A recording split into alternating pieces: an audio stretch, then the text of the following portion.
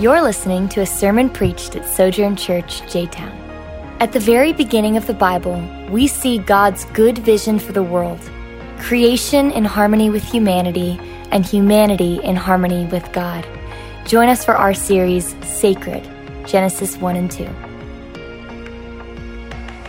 Well, we've said this already, but I just want to thank you guys again. It's been a joy to get to know several of you guys over the last several months, and we've just been so cared for from the very beginning and even now this weekend. So thank you. We are excited to be here and excited to call this home and excited to be a part of your church family. So this morning, if you have your Bibles, I invite you to go ahead and grab them. We're going to be pausing in Genesis, and we're actually going to be in Luke chapter 7 this morning. So Luke chapter 7, if you have your Bible, go ahead and grab it. And we're going to be in verses 36 through 50. And as you turn there, I would invite you, if you're able, to stand with me for the reading of God's word.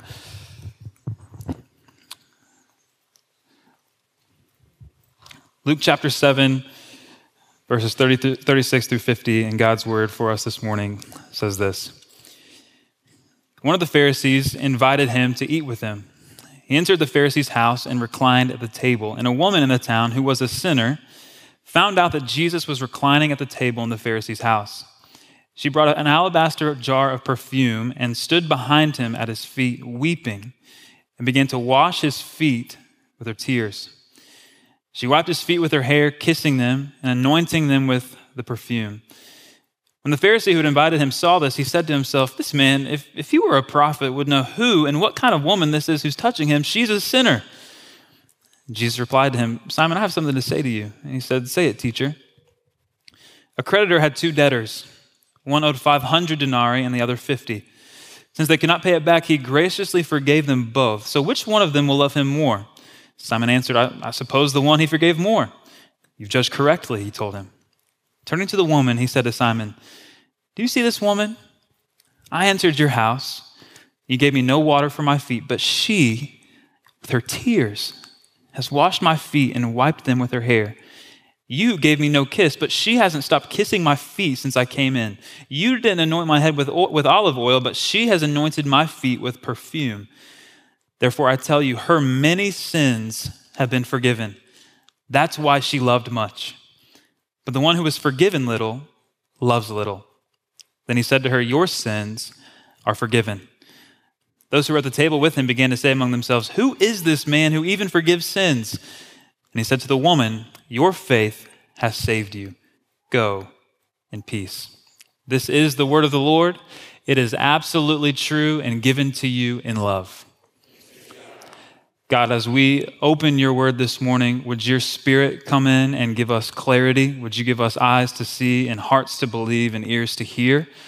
And God, I pray that as we open your word and look at this well-known story, simple story with a simple truth, Lord, would you let it stir us up by way of reminder and help it transform the way that we respond to you and the way we respond to others. So Lord, help us now, we pray in Christ's name, amen. You can be seated. So over the last several months, like they've said, I've gone through a bunch of different interviews with people from J-Town, a bunch of you guys, some of you sitting in here this morning. And throughout all these interviews, I've been asked all kinds of different questions, everything from personal questions to family questions, theological questions, ministry philosophy questions, you name it, we've probably been asked. But in all these interviews, probably my favorite question that I got asked through this whole process was from Tony. And I told Tony this morning, "Tony, I've known you for like 2 weeks and you're already making the sermon, man. Way to go."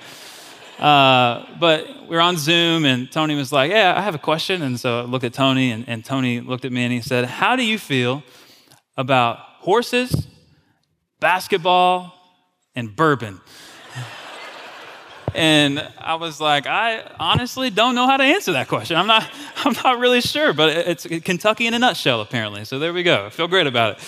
But maybe one of the most impactful and maybe important questions for me throughout this whole process, sorry, Tony, it wasn't that one. That wasn't the most impactful. But maybe the most impactful question throughout this whole process was asked by Lindsay Patterson, who's over there, and I told her, she met me and talked to me out there, and I was like, "Oh, have you been in?" She's like, "No." So she doesn't even know I'm asking this either. Here I am, first sermon. I'm just already throwing people under the bus. But Lindsay asked me this. She said, what are 3 things that you want every student who goes through your ministry to walk away knowing? And I was like, man, that is a great question. And as I started thinking about that question, I started thinking about myself as a middle school student, a high school student, and even on to early college.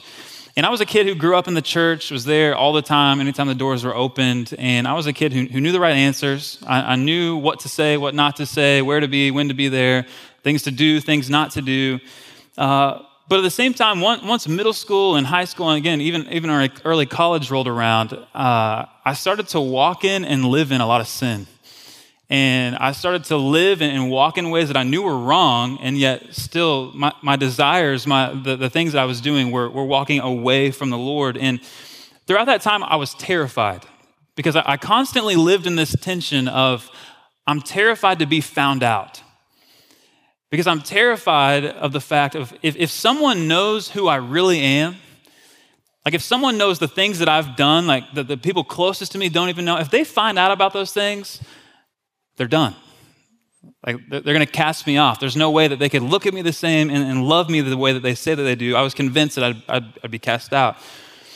But also when she asked that question, I started thinking about my former students in Oklahoma, current students in Oklahoma, and some of the most significant and impactful conversations we've had over the last several years. And I started to think through, what is the thing that I want them to know? Like, what is the truth that they really need to hear for the rest of their lives? And as I thought about those things, the thing that comes to the forefront of my mind was this, that Jesus loves sinners. Jesus loves sinners, and he loves them a lot. And so I responded to Lindsay, and I said, yeah, I think that's it. Like, I think I want my students to know that Jesus loves sinners.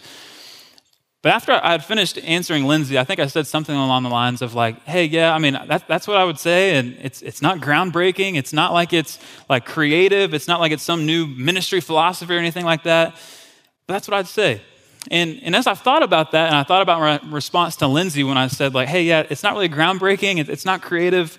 I've honestly been a little bit convicted, a lot of bit convicted by it, because here's the reality is that truth, that Jesus loves sinners, really is groundbreaking. Because if someone hears that for the first time, who's not a believer, not a Christian, they hear that truth, that Jesus really loves sinners, and that he died for them while we were yet sinners, Christ died for us, that one truth changes everything. It changes the fact that their sins are forgiven. They're washed white as snow. They're at peace with God. But here's the thing that we also have to be reminded of, that I need to be reminded of, is that truth is not just for non-Christians. That's something that every single one of us, every single morning, need to be reminded of, that Jesus really does love sinners. Because if we really believe that, and if we know that, because here's the reality, as long as we're here on this earth, we will constantly be sinners who keep on sinning. And we need to be reminded of that over and over and over again. And if we believe that truth, that Jesus loves sinners, it's going to change everything. It's going to change the way we respond to our sin.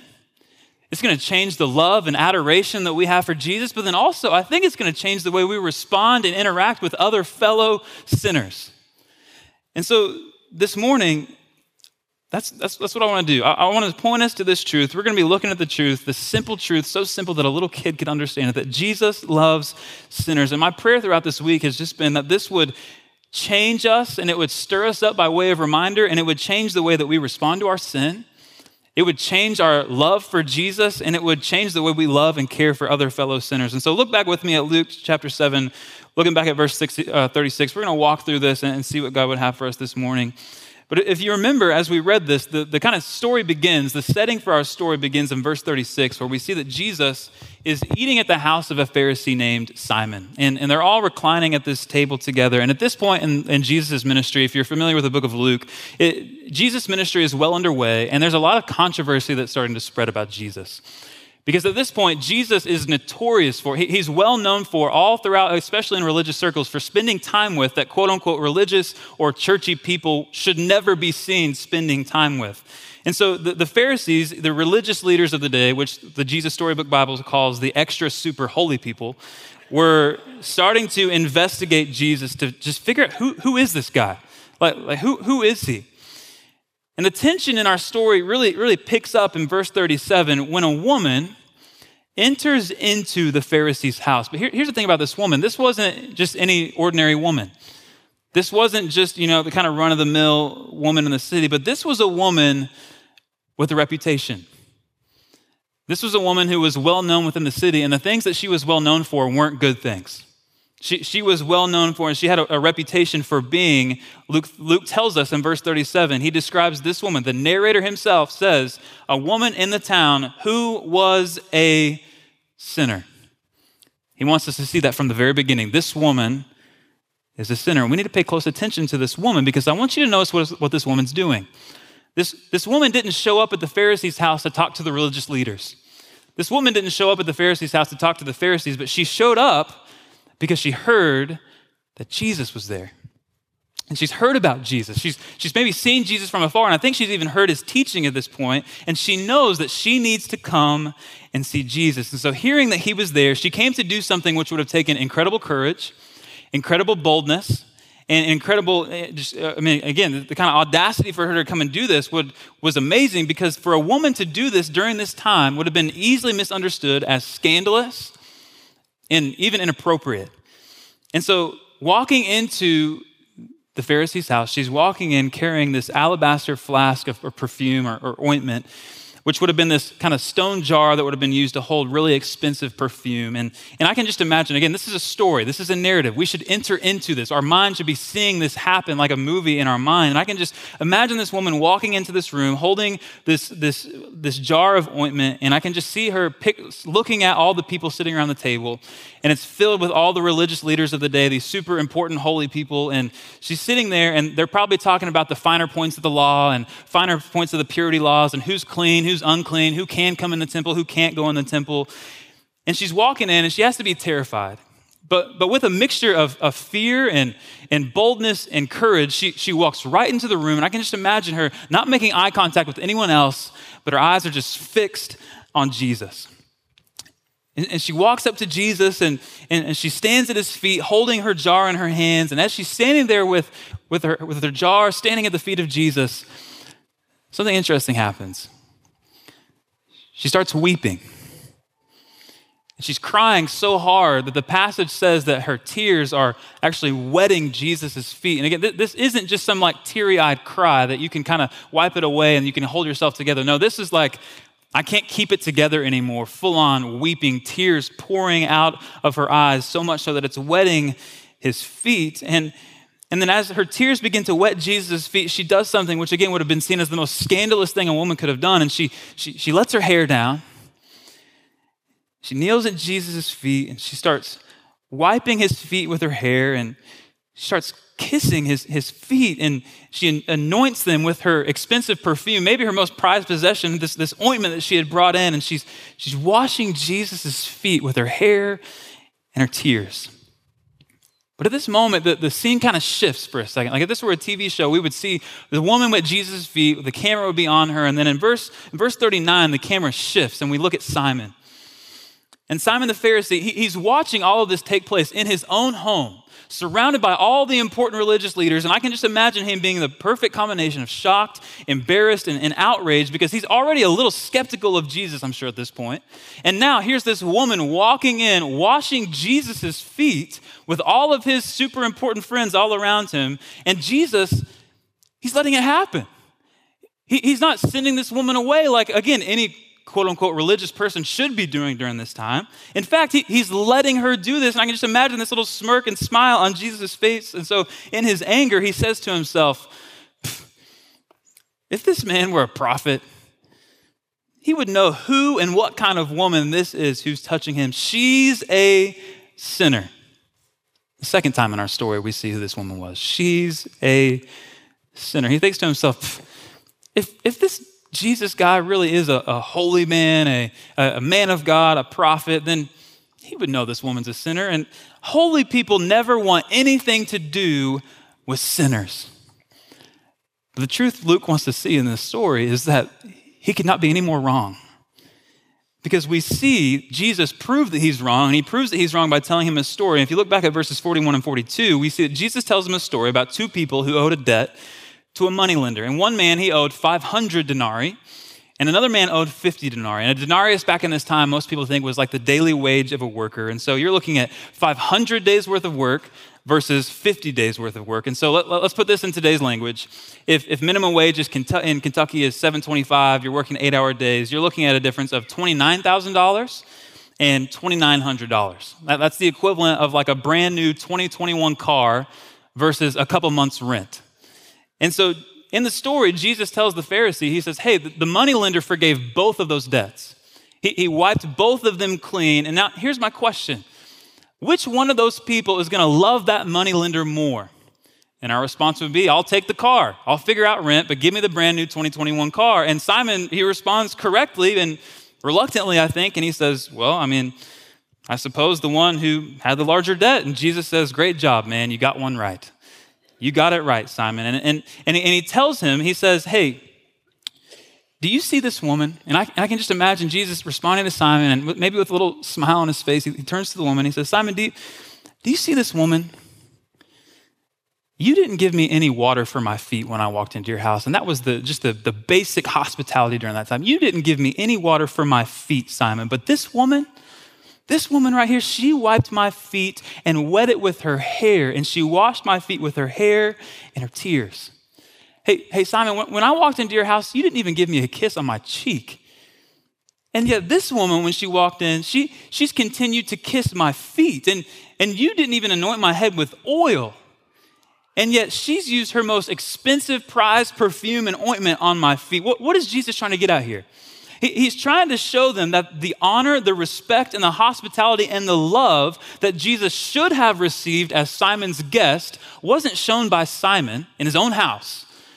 And yet here's this woman, a woman of the city, who comes in and she shows Jesus all of the amazing honor, respect, and hospitality that Simon should have shown Jesus.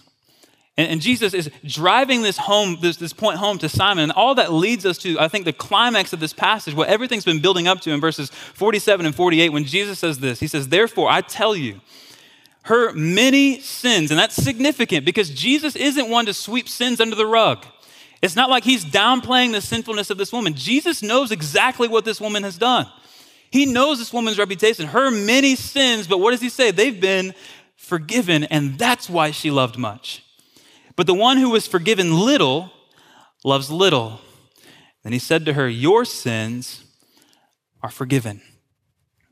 Jesus is trying to teach Simon something here. He's trying to show Simon, he says, Simon, she showed me this great honor because she loves me. And she loves me because her sins, which are many, they're forgiven.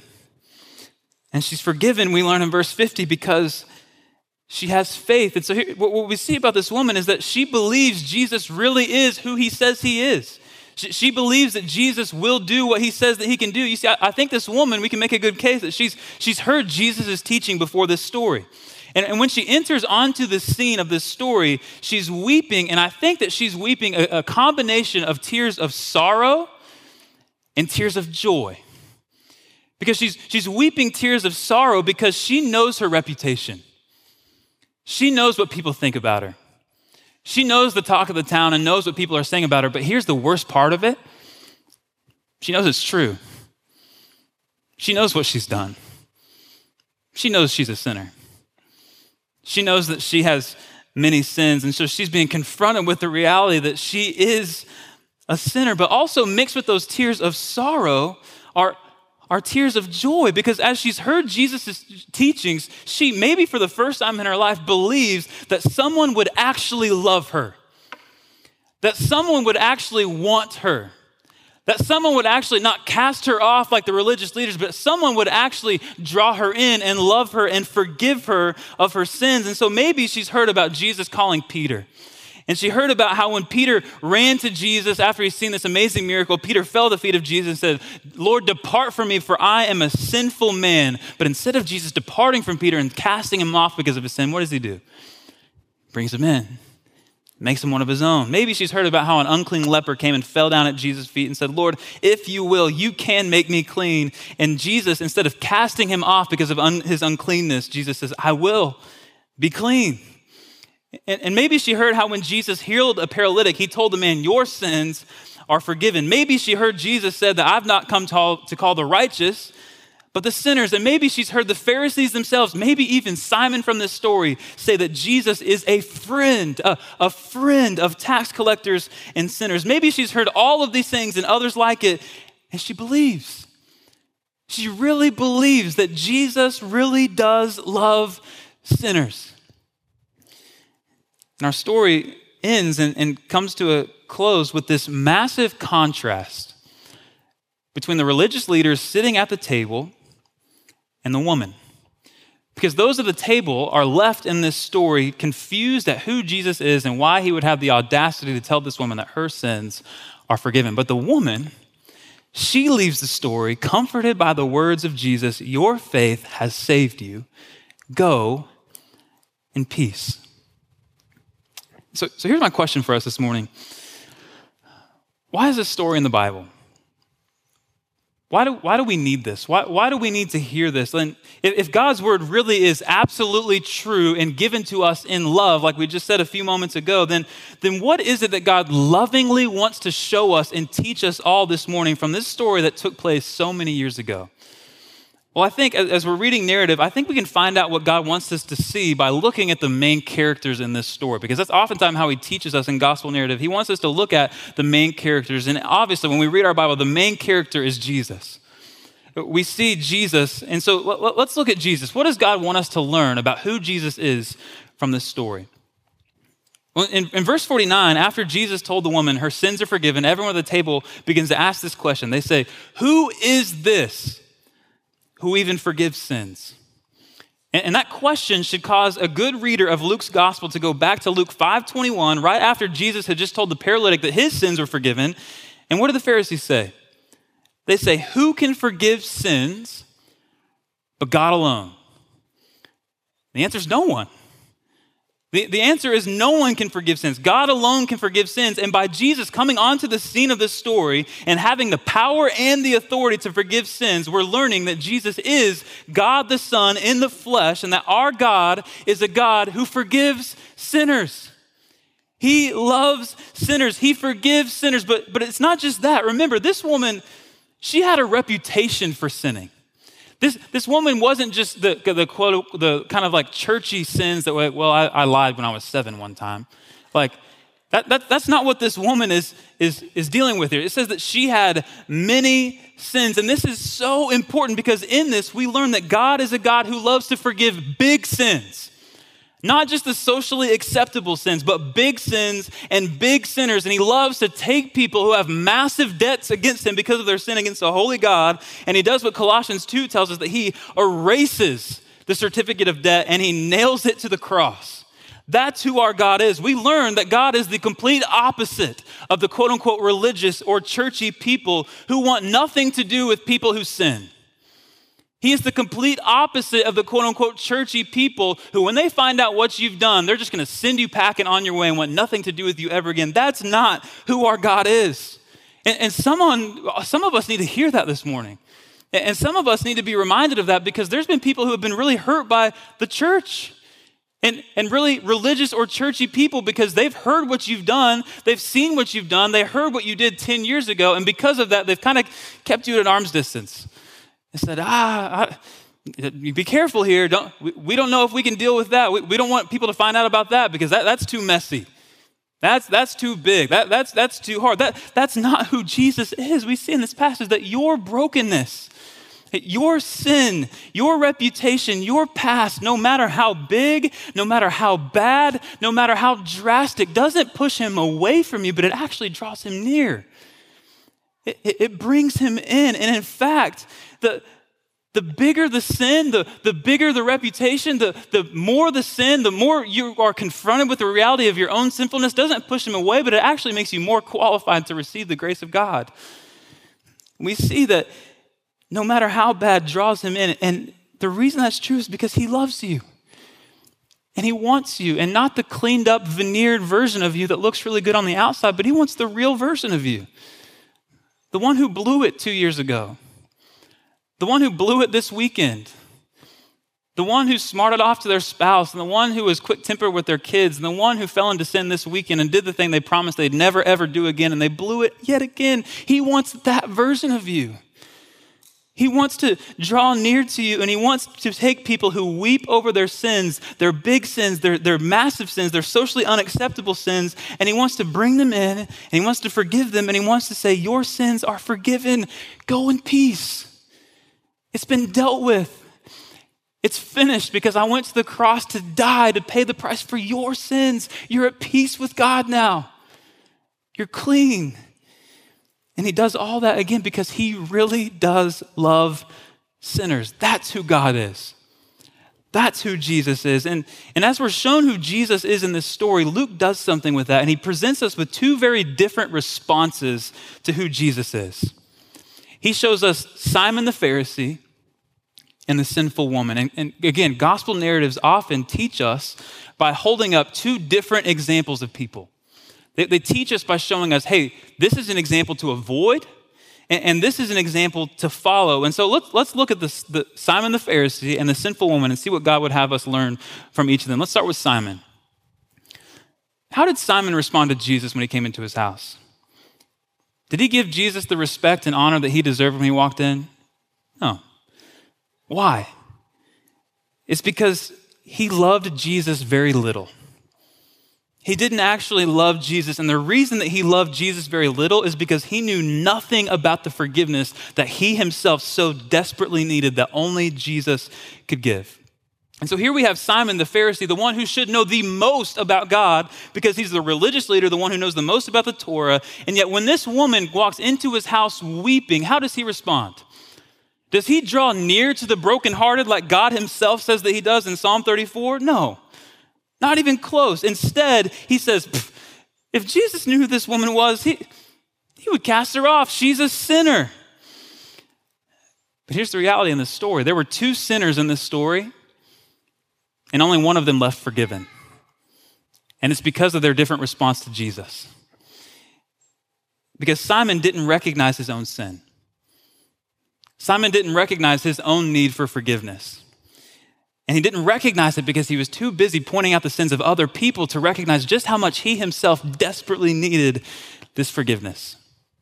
I grew up at a church where everyone was pretty well off. Everyone looked really pretty on the outside. Everyone dressed nice. Everyone looked nice. Everyone talked nice. And I'll never forget one Sunday morning after I'd gotten out of youth group. I was probably late middle school, early high school, and I walked in from the youth building and was walking towards the main sanctuary, and there was a bunch of people standing around, but I'll never forget there was one man who was standing there in the middle of the foyer, and he stuck out like a sore thumb. And he was not dressed very nice. He had long, really, really greasy hair and had tattoos all over his body. And I distinctly remember thinking, in my sin, I distinctly remember thinking, why is he here? Why is this guy here? Like, doesn't he know what he looks like? Like, who is this guy? We don't know who he is. Like, he could be dangerous. What is this guy doing? And little did I know that this man had just been miraculously saved out of a life of drug addiction. And the Lord had just completely changed the entire trajectory of his life and wiped his sins completely clean. And he was going to use him miraculously to proclaim the goodness of the gospel. And here I was, sitting there as a middle school, high school kid, and I knew nothing about the forgiveness that I needed. He knew everything about forgiveness because he'd been forgiven much. And here I was blinded to my own sin because I was pointing out the sins of other people. And I tell you that story with a broken heart because I was Simon. That's what Simon looks like here in real life. And so here's my question for us. How do we know if we're in danger of being like Simon? Like if Simon's an example to avoid in this story, how do we know if we're in danger of being like Simon? Well, I think a few questions we should ask ourselves is, do you find yourself with a lack of love for Jesus? Or maybe a lack of love for other people? It could be because you don't truly understand how much you yourself have been forgiven. Or maybe you don't know anything about forgiveness because you've never recognized your sin and taken it to Jesus. Or do you find yourself pointing out the sins of other people more easily than you find yourself confessing sin to God in your own heart? Or do you find yourself being really turned off by other people who come to church when you know what they did last weekend and you think, man, why is she here? Why why is this guy here? I know what he did last week. I know what he did at work. I know his past. Do you want church to be a place where people look nice and they talk nice and they act a certain way? Or do you want church to be a place for the sick to come and find healing and sinners to find a savior? Tim Keller says churches should feel more like the waiting room for a doctor and less like a waiting room for a job interview. In the latter, we all try to look as competent and impressive as we can. Weaknesses are buried and hidden, but in a doctor's waiting room, we assume everyone there is sick and needs help. And this scene is much closer to the reality of what is going on in church. So a question we should ask, even as a church, is our church more like a waiting room for a doctor? Or is it more like a waiting room for a job interview? All of us, every single one of us, need to check our hearts and repent of any self-righteousness we have, because it's in all of us. It's ingrained in all of us, and we need to ask for God's help to avoid the example of Simon. But we have one more example in this story, and it's an example to follow. And the amazing irony all throughout the book of Luke is the examples to follow isn't the religious leaders, but it's the sinners. It's not Simon that we should follow, but it's the example of this sinful woman. What is God wanting to teach us and show us about the example of this sinful woman that we should follow? Again, before the woman came onto the page of the story, she knew who Jesus was. She knew that he was a friend of sinner, and she also knew that she was a sinner. And so what did she do with her sin? In her sin, what did she do? She came to Jesus. She ran to Jesus and fell at his feet and laid it all before him. And so here's what God would have for us this morning, I think, through this, is that if you're here and you've blown it, and you've sinned this weekend, or again, you've blown up at your spouse or been harsh towards your kids, or you've fallen into sin this weekend, or maybe you have a past and you have a reputation, or maybe you've even realized that you've been like Simon and you've been blinded by your own self-righteousness. All of us, every single one of us in here, the call of this passage is to come to Jesus. Come to Jesus in your sin, run to him, because here's what we can be assured of this morning. If you run to Jesus with your sin, no matter how big, no matter how bad, no matter how big the reputation, no matter how many the sins, you come and run to him and lay at his feet. This is the response that he will give you. He will say, your sins are forgiven. They're wiped clean.